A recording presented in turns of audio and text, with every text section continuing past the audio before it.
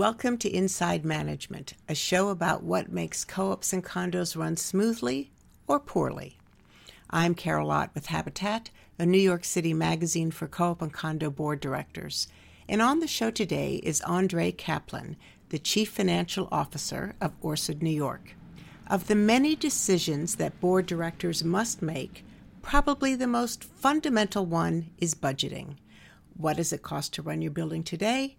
And what will it cost over the next 12 months? Andre, you deal with numbers all day long. How should a board approach the enormous task of creating a budget? Well, this is my viewpoint. So I actually believe today that a condo or co-op budget consists of four parts.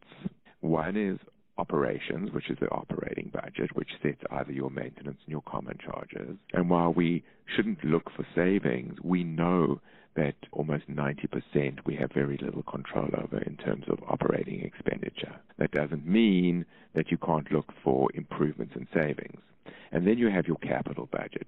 And your capital budget today, in my opinion, is divided into three components. One is the compliance.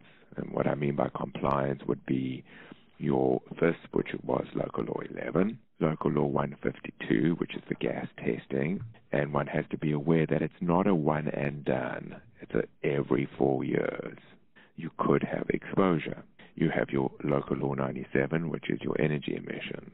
So those are important, and there are many others, but I'm not going to go through the details, but that's what I view as the compliance section. That's one component. The next part of the capital budget is infrastructure, and that's just elevators, roof, heating plant, sidewalks, and those types of items, and windows. And then the last component, which should not be ignored, is what I classify in inverted commas, the wish list. And the wish list is lobby refresh, hallway refresh, and amenities. And why is it important? And you might not do it today, but it's very, very important for long-term value. This is your biggest single investment. It's your personal investment. You want to only maintain value, and you want your asset to appreciate. And those are key components. So you have to take a short-term and a long-term approach. Let me just jump in here. That all sounds very practical, but where does the money come from to fund a building's capital needs? A lot of co-ops had the ability to fund a lot of their capital needs through borrowings.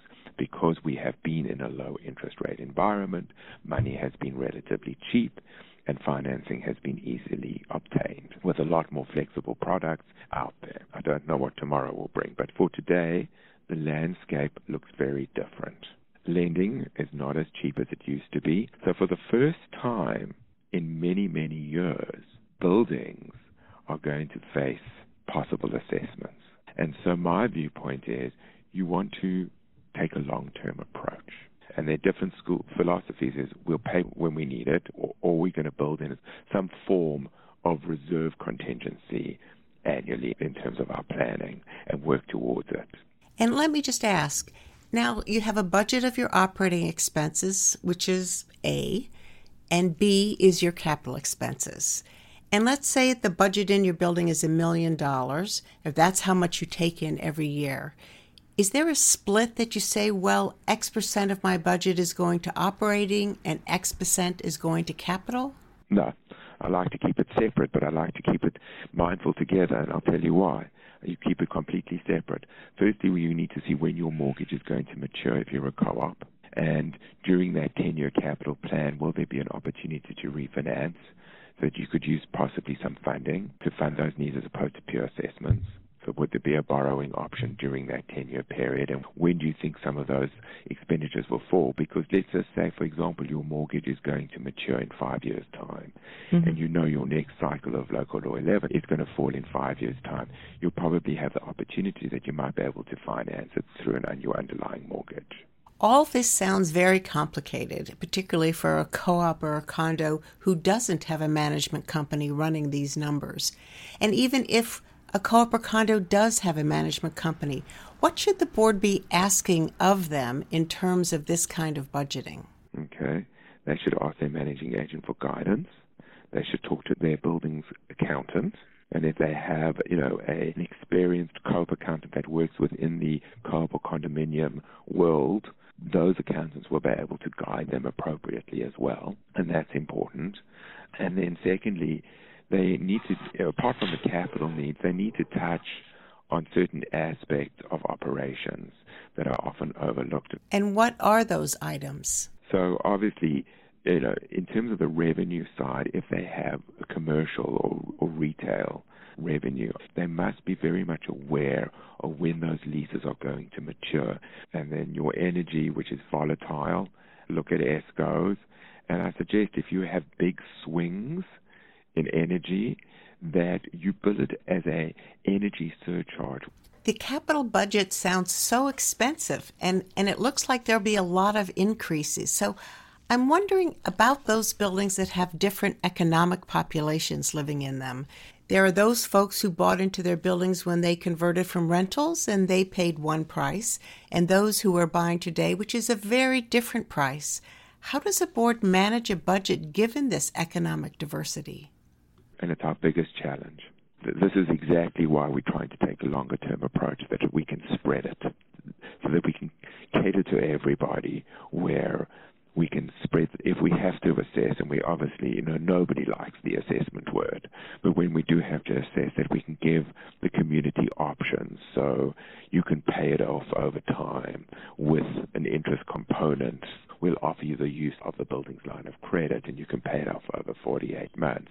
Or you can pay it with upfront without utilizing the credit line and things like that. It's trying to understand your community and trying to cater as best as possible to meet everybody's needs. And despite the best advice that a management company might give a board, where are boards likely to flounder? They tend to flounder where the magnitude is so large, it's very, very hard for them to get their head around it. One, in terms of dollars, and two, to go to their shareholders, to go to the owners on funding it. It's really almost like shock in terms of some of the dollars, in terms of cost, and then how to actually pay for it and go to the shareholders. And they battle, and some people get caught. We've seen it where buildings sometimes do as little as possible until it comes where sort of their back is against the wall, and then there's a huge cost, and then it comes with a huge funding need. Let me just ask you, how long does it take to prepare a budget, something that is presented in the fall? Approximately a month to 6 weeks. With most of our buildings, we start in July, actually. We spend the months of July and August preparing, looking at tax, all the assessed values for the taxes, how you've performed in your energy for the last year, gathering the capital, local law 11 cycle, where you're at with all your compliance cycles, elevator modernization, when last were the controller boards replaced, for example. We know that the average lifespan is 10 to 15 years. Do we need to put in a placeholder? Are we having any issues with the elevators? If we're not, we're going to leave it alone.